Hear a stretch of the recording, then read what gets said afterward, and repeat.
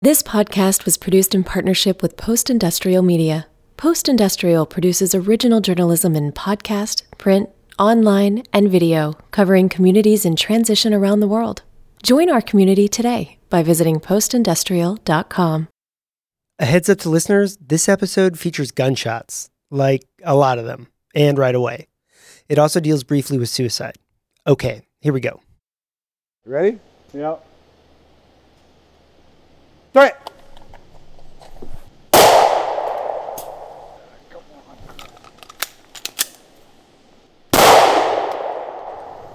It's October on Pennsylvania's Allegheny Plateau, and 8 guys are at a makeshift shooting range deep in the woods. They range widely in age. The youngest is just 22. The oldest is 54. Well, I was slow on the draw, I know that. Yeah, you were slow on the draw. There's a chill in the air. Yellowing leaves coat the muddy ground. Christian Yingling is leading this weapons training. People get so focused on, dumping that mag and throwing another mag in that when you pulled out, you didn't even pay attention to where your first shot went. The men, and they are all men, are looking across the clearing at paper targets stapled to wooden supports. They're all in military uniforms with name patches, body armor, rifle magazines poking out of chest pouches, and holstered sidearms. And they've got military-style semi-automatic rifles, mostly AR-15s, slung across their chests. Fitness levels vary widely, as does marksmanship. Threat! Yingling tells the guys how to get into a proper shooting stance and tries to get them to relax when they squeeze the trigger. Whoa, dude, you're shaking like a dog shitting razor blades. Yeah, I think I'm getting lackadaisical with my grip. Of course, you get lackadaisical, it lets that. When you come down onto that weapon, look. You come down on that weapon, jam it, boom. Yeah. Make sure you jam up into it. Right now, Yingling is leading the men through tactical weapons training. This drill is called 1R1. That stands for one shot, reload, one shot. The men have to quickly draw their pistol, shoot, reload, and shoot again, all while staying on target. Yingling is not impressed with what he sees. He missed what he was aiming at there. You know what I mean? If that was a headshot, he missed the dude's head. The fictional human, who still has a head, is meant to be an attacker.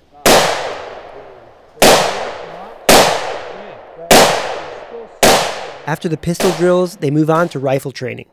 All right, go ahead. Burn that mag as fast as you can. Going hot. Put your ears on.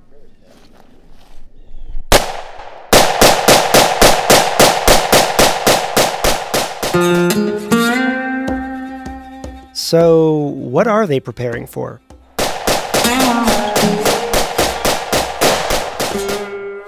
If you saw these guys all kitted out in the woods, or, more likely, at a protest, you'd be excused if you mistook them for soldiers. And if it seems like these guys are preparing for war, well, they're not preparing for war. But this isn't the Army, or the Marines, or even a National Guard weekend drill. It's the Pennsylvania Volunteer Militia, and they might be coming to a town near you, whether or not you want them there. I'm Heath, and this is Extremely American, a look inside militias and other far-right groups that are trying to remake America in their absolutist image. Episode 1, Malicious Intent.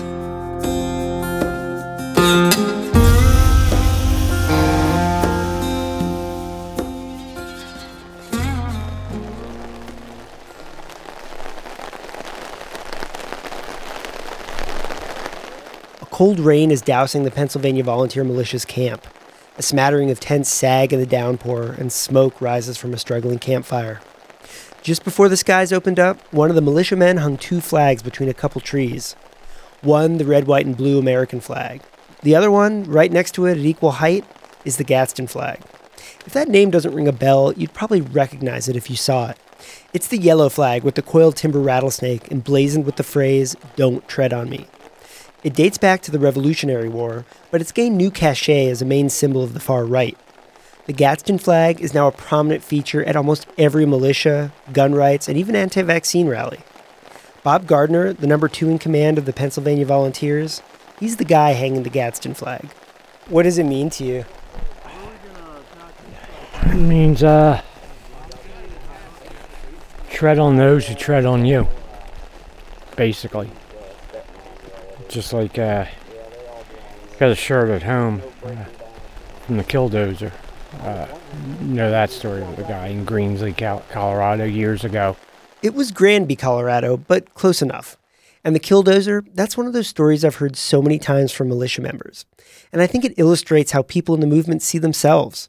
So indulge me, if you will, and let's take a detour to 2004 in the small mountain town of Granby, where this guy named Marvin Heemeyer modified a bulldozer into basically a tank and went on a revenge mission. It will shine a light on what motivates guys like Bob Gardner. Heemeyer was a 52-year-old muffler repair shop owner. He had long-standing disputes with the Granby local government and a neighboring concrete company. Basically, he'd been fighting a years-long zoning battle with both. Eventually, Heemeyer lost and was facing an $80,000 fee to comply with an order to hook up to Granby's sewage system. He did not react well. Before his rampage, he recorded hours of tape as a kind of manifesto and statement of grievances. Here's a snippet. You meddled in my business and took what I deserved away. You took advantage of my good nature. And another thing you should learn is that when you visit evil upon someone, be assured it will revisit you. And that is what is happening. The story has been retold and mistold so many times, I thought I'd rely on someone who was there. My name is Patrick Brower. I'm the former managing editor and publisher of the Sky High News in Granby, Colorado. And of course, you've written a book on the. Oh, right. I'm sorry. That's yeah, okay. I wrote a book called Killdozer: The True Story of the Colorado Bulldozer Rampage. Heemeyer spent 18 months modifying a bulldozer into a tank. He attached roughly 25 tons of concrete and steel to this bulldozer. He also had armed it. He had a 50 caliber rifle in the rear, 30 caliber in the front, and a .223 semi-automatic rifle. I think it was on his right side. And then he was ready. Brower was at his newspaper office in downtown Granby when the rampage began. Right around 2:30 in the afternoon on June 4th, Marv's 85-ton bulldozer tank burst out of a steel building where he had built it in western Granby, and Marv was driving it. First on Heemeyer's hit list was his neighbor, a guy named Cody, the cement plant guy. He attacked a concrete batch plant and its operations there, completely destroying 2 buildings. While there, he engaged in a battle with the owner of the concrete batch plant, who tried to stop him with a front-end loader. Cody was unhurt, but Heemeyer was far from finished. And by this time, law enforcement was on the scene, trying to stop him. In helicopter news footage, you can see officers trying in vain to stop Heemeyer. Home video rolls as police open fire on a one-man wrecking crew. The man at the controls is bent on destruction, pummeling a police car here and rolling through the mountain town of Granby, Colorado, destroying buildings and trading gunfire with police. Brower said multiple officers jumped on the Killdozer, trying in vain to disable it. In one news report, a reporter took cover during a live shot. They are firing some shots. Yeah, there goes another shot. They got a really big, high-powered rifle they're trying to pierce the metal with. A guy even threw a stun grenade down one of the ports, but Heemeyer was undeterred. As he kept plowing the Killdozer through walls and storefronts, police bullets plinked harmlessly off the armor. He proceeded up into the town and then turned left and destroyed a building owned by Maple Street Builders. And then he went further into town and then proceeded to just completely destroy the Granby Town Hall, where there was also a library in the basement. Just a couple minutes before the attack, a group of kids were at that library for a story hour. They barely escaped with their lives. Shortly after leveling City Hall, Heemeyer turned toward Sky High News, where Patrick Brower was furiously reporting on the attack. As soon as he got to our building, he took a sharp right turn, smashed into the front of the building. I was standing in there with another editor. I mean, literally, the building was falling down around us as we ran out of the back of the building. But I ran away because I started hearing the whiz and zing of bullets. Those were not from Marv, those were from police shooting at the dozer. And I realized that I could easily be hit by anything at that point, so I ran away. The only thing that stopped Heemeyer was that his engine overheated, and he got stalled in a building he had destroyed. At that point, he took his own life. After 2 hours of the surreal demolition derby and $7 million worth of damage, that was where the saga of the Killdozer ended. But the legend of Marvin Heemeyer has lived on long past the man. I knew the second the bulldozer slammed into my building and almost killed me, by the way, that I was on the wrong side of this story as far as general popular public perception, no matter what the facts were. How did I know that? Well, it looked like little guy fighting back at the establishment. And gee, isn't he a hero because he's getting the little guy getting back at all the bad guys. Plus, he did it in such a spectacular way. Brower was right. Heemeyer had become an emblem of the righteous resistance for the far right. It just fits into this whole trope that is frequently presented in our media everywhere, that somehow government is bad and out to get you, and how satisfying to get back at government in this kind of a way if you really want to buy into that argument. And boy, I think a lot of people buy into it all the time. You had to go out, you had to cover them, bring them back to the bring them in. Back at camp, deep in the woods of western Pennsylvania, that's how Bob Gardner, the militiaman hanging the flags, feels. It's a sad story. It is a sad story, but it was one man that was pushed to the brink of don't fuck with me, and that's basically what he did. He went after those who fucked with him, and he did it, and he tried to do it within the letter of the law, and then he took matters in his own hands. I mean, it's more than a sad story, right? It's a frightening story. In reality, the fact that no one other than Marvin Heemeyer was killed in his rampage was a minor miracle. But a lot of retellings of the story omit key details. These stories say Heemeyer carefully avoided hurting anyone, but that is simply not true, as you hear from Brower and police accounts. It could have easily been a massacre. But in militia circles, Heemeyer remains the hero of this story. Here's Gardner again. I got a t-shirt with a killdozer on it that says, "Tread on those who tread on you." And it looks like a Gadsden, but it has the killdozer on it. So it's pretty cool. The Killdozer Rampage is a story people on the far right like to tell outsiders and potential recruits to explain themselves. Sure, it's a story about Marvin Heemeyer, Colorado vigilante, but it's also a story about the storyteller. They're saying we are all Marvin Heemeyer, and we can fight the government, but we'll have a better outcome if we stick together. And they have a point. We've seen it happen in recent years. Militiamen have flocked to a ranch and a wildlife refuge and squared off against the federal government. And, for the most part, they've won. These stories, with their heroes and martyrs, form the mythology key to the movement's reason for being. They're crucial because they show that all of this... Right. The guns, the training, the rallies, it's not for show.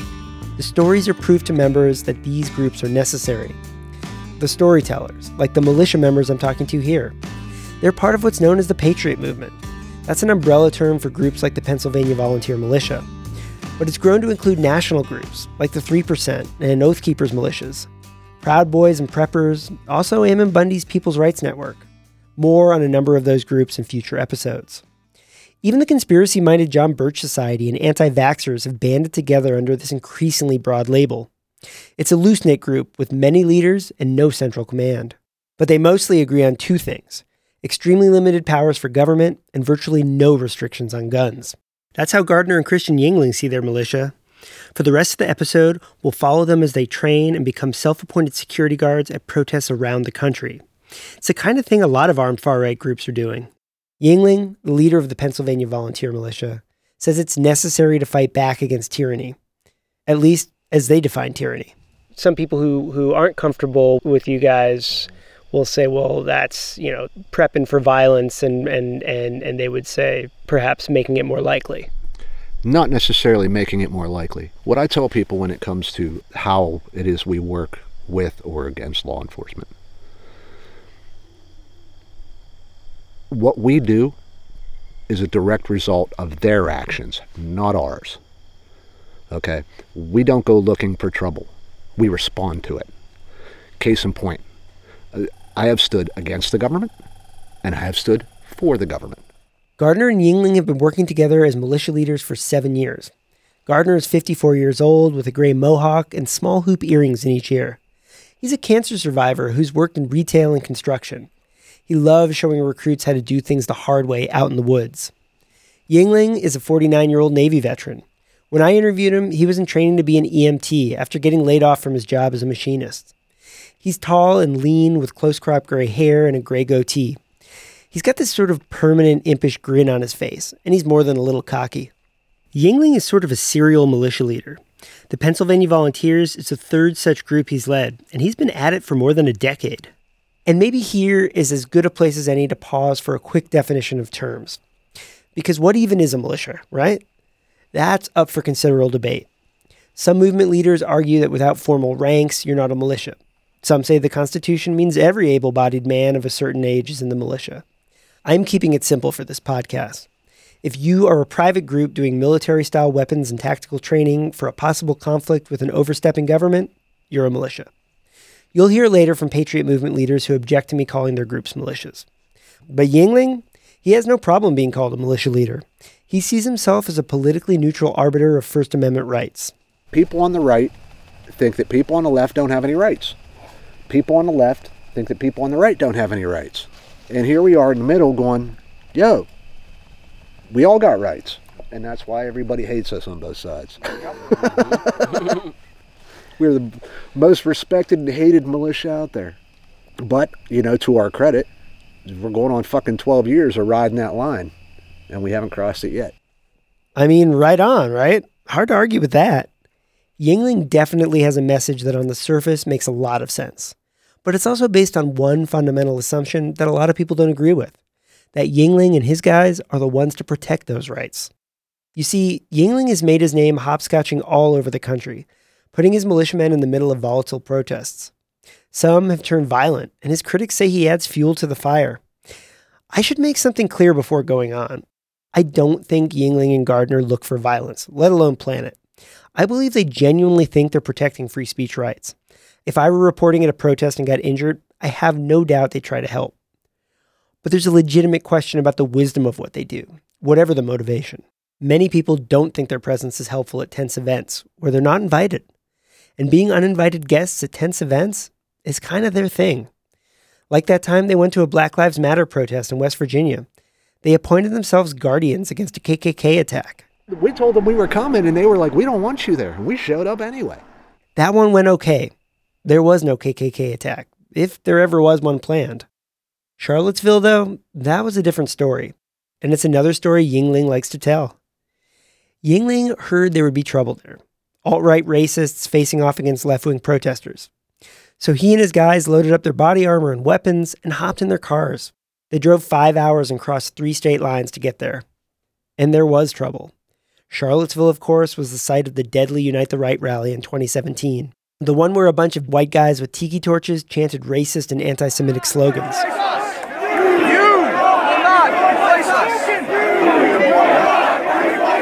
White nationalists gathered and squared off against anti-racist protesters. Yingling stood with his militia, armed and in tactical gear. He says his group rejects any type of bigotry. Yingling says his group was there to provide security to both right and left-wing demonstrators, and talks with pride about bandaging up a liberal protester with a head wound. As bad as Charlottesville was, it was probably one of the greatest things that ever happened to the modern militia. Why is that? Because that day demonstrated more clearly than ever, in any time I can ever remember, why we need a militia. Because the police made somebody on the higher ranking parts of their police department, their city government, made the political decision to not allow the police to do their jobs that day. But we were there. And we helped keep the peace for 5.5 hours. To be clear, police were there, but an independent investigation found they failed to properly protect people at the rally. Ultimately, Charlottesville did turn deadly.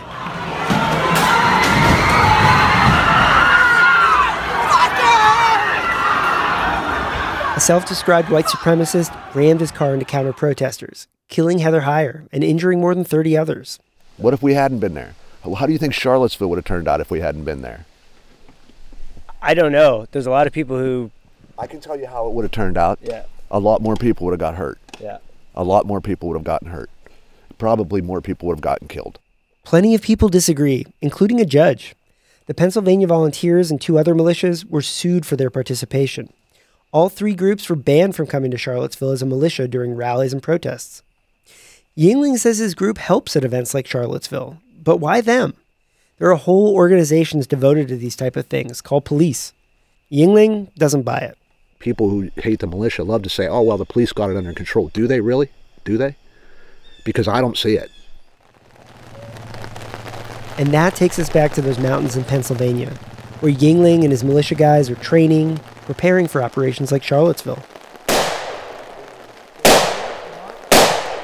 Yingling gets his guys together once a month, out in a secluded tract of land.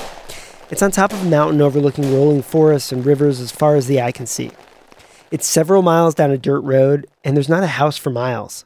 What I'm saying is, it's exactly the kind of place where you'd expect to stumble upon a militia training. To get access, I had to promise not to be too specific about where it is. They're very hush-hush about all that. Why did they let me come when so many militias hate the media and Yingling's own guys complain about coverage? I think it's because they're proud of what they do. This training, it's part of the story and the lore, too. And Yingling is the chief storyteller. In a movement that can be hostile to reporters, Yingling stands out. He loves to talk, a lot. And he has many tales to tell. There's Charlottesville, of course, and there's also the Bundy Ranch. Yingling drove 41 hours to Nevada to participate in an armed standoff with federal agents there. One story really sticks out in my mind, though, because I think it's a window into how Yingling sees himself. As Yingling tells it, his group was in Boston in 2017, standing in between a bunch of Trump supporters and left-wing protesters. They're on the Boston Common, a public space. Yingling's guys are trying to create more space between the opposing protesters. So they asked the left-wing group to move back. And everybody moved back. There was no issues, except for this one kid. And he was one of the Antifa supporters.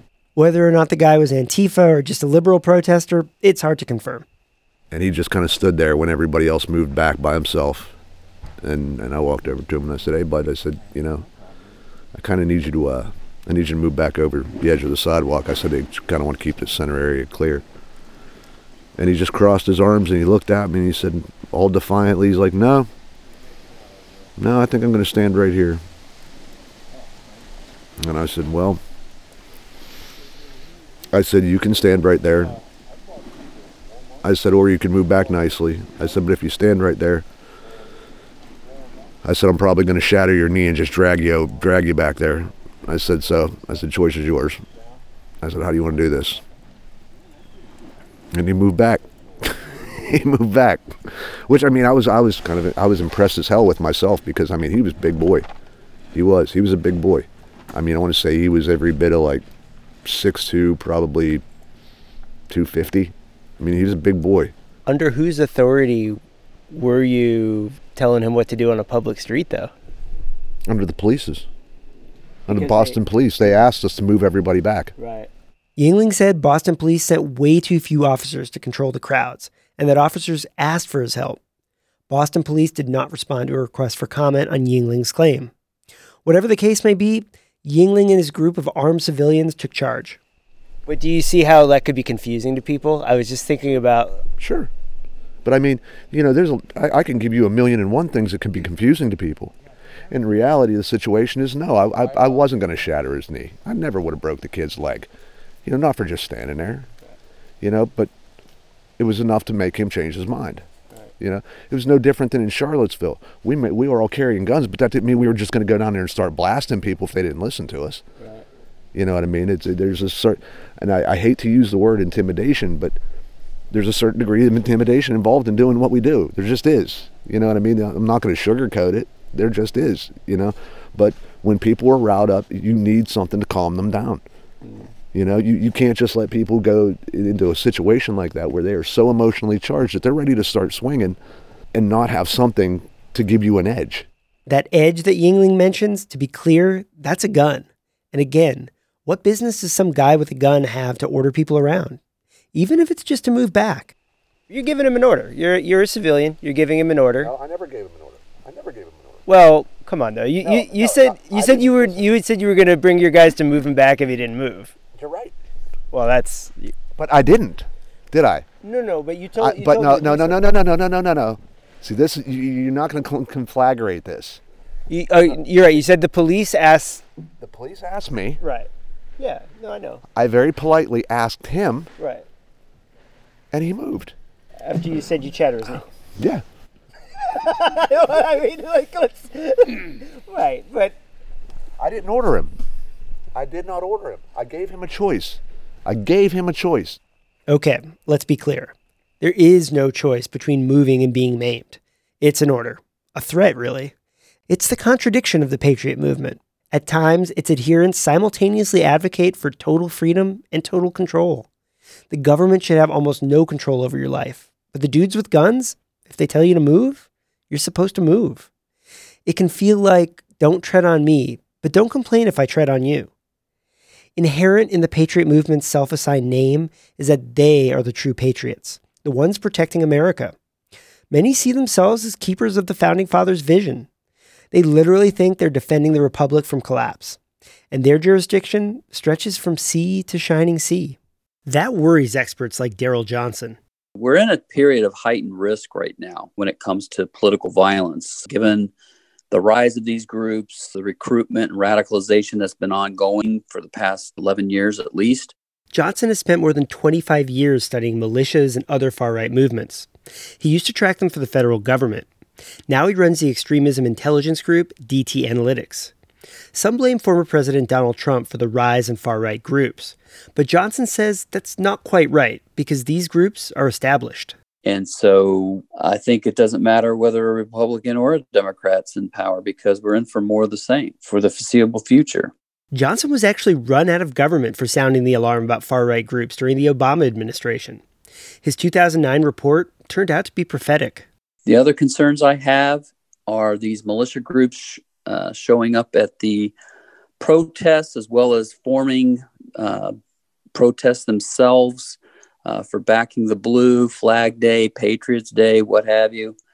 There have been some increasing street clashes. You can call them brawls, fist fights, what have you, that have been breaking out between protesters and counter-protesters. Johnson also reminded me that there's a word for it when these kind of groups use violence to intimidate political opponents. Domestic terrorism.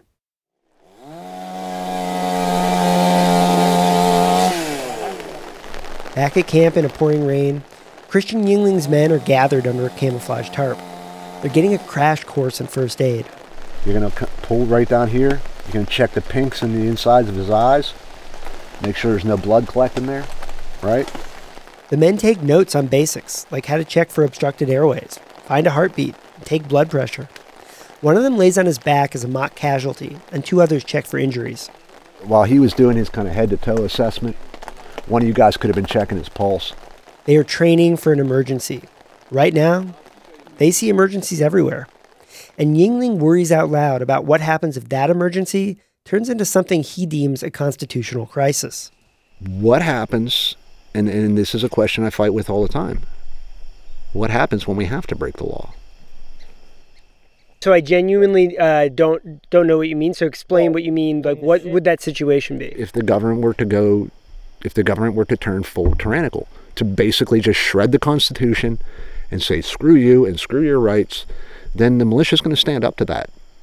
We're going to stand with the people. The Second Amendment was not written so that Elmer Fudd could go out hunting on the weekends. The Second Amendment was written in case the government ever became tyrannical, so the people would have the means to stand up and fight back, to protect their rights, their God-given rights. So I'm not going to sit here and tell you that one day we may not end up breaking the law. I'm going to tell you, as long as the government stays within their boundaries like they're supposed to, we won't. We won't. So that goes back to what I said to you before. What we do is completely 100% reactionary. All the time. All the time. We react to what the government does. We react to what law enforcement does. We don't go out and do things to elicit a reaction. We go out to react to things that they elicited a reaction. So, if you don't want the militia out there, well, then don't give us a reason to be. Those boundaries, Yingling sets them. He decides what the Constitution means. He decides when there's corruption. And he decides how to respond.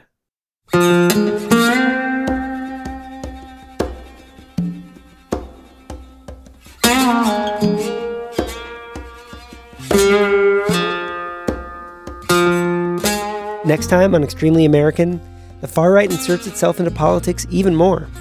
In Idaho, the stronghold of the Patriot movement, the infamous Bundy Ranch sniper and militia leader runs for state senate. The history of a peaceful transition of power in America is slowly going down the drain.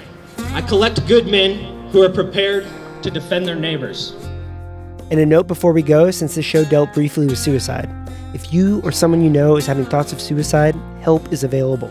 Call the National Suicide Prevention Lifeline at 1-800-273-8255. Extremely American was created by me, Heath Drusen. Story editing by Morgan Springer. Mixing and sound engineering by James Dawson. Original music by Micah Huang. Additional music from Artlist. Kim Palmero is the editor-in-chief and CEO of Post-Industrial Media. Thanks also to Boise State Public Radio, the exclusive public radio sponsor for this podcast. This podcast is made possible through the Kendeda Fund. Learn more at kendeda.com. And from the Joyce Foundation, joycefdn.org, with support from the Forbes Funds at forbesfunds.org.